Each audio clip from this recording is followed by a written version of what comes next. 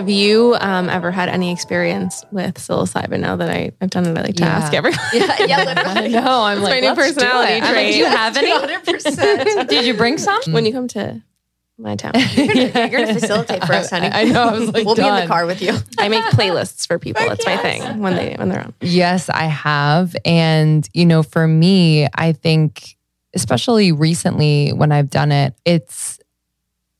I feel the contrast in how serious I can be, how heavy I can take things on as my own. And so when that is lifted, when I've taken psilocybin and I feel the joy, I feel the brightness and the just like infiniteness of everything, I see myself. So I know that human Lindsay is often taking on a lot of things and like feeling a little bit heavy, feeling very serious. It's almost like a protective mechanism at times, because to be so bright, to be so light is sometimes scary in this world. It's actually really, really hard, at times. And so I felt that contrast. And sometimes it makes me sad because I'm like, oh, I want to be here all the time, which I'm like so interested in microdosing. I was talking to my brother about it the other day.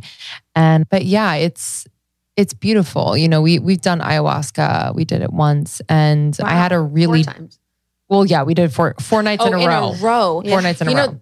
I kind of feel like that's how mushrooms are meant to be done. I love that, like peeling back of the layers. Yes. And I'd love to hear about your ayahuasca.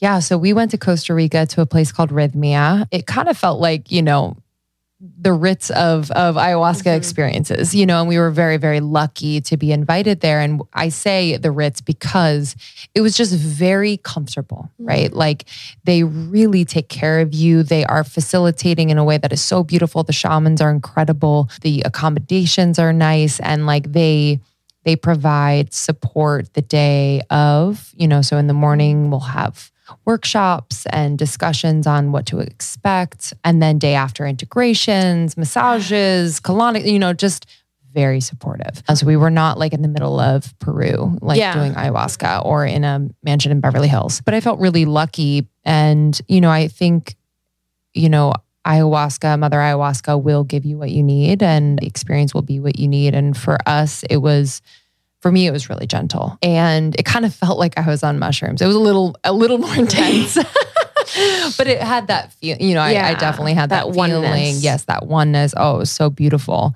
And I just saw, the scenes of my life. It was like this life review of sorts thus far, especially relationships. We were talking in our conversation with you on our podcast about just how much we learn and grow and see ourselves and know ourselves in relationship. And that is what I saw, and I saw scenes more clearly, obviously, in retrospect. For example, like when my mom had cancer when I was in high school, and it was such a blur when I was a kid, it's like, I don't even know. I'm just trying to like be the big sister and make sure everything's good. But I saw how she was so strong, so positive, like beyond, but I saw how lonely she was like in that scene. And I got to have a conversation with her after I did ayahuasca, just kind of about that time, because as a 16-year-old or, how old I was, I didn't really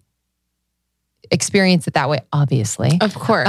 But it was actually really a beautiful way to like reconnect with my mom about that time in her life that just happened seemingly so quickly, and we just kind of moved on with life. She's thankfully healthy now, but it's like that changes your life, It changed our lives, it changed her life. So it was actually a really beautiful way to kind of like revisit life moments and have conversations about those.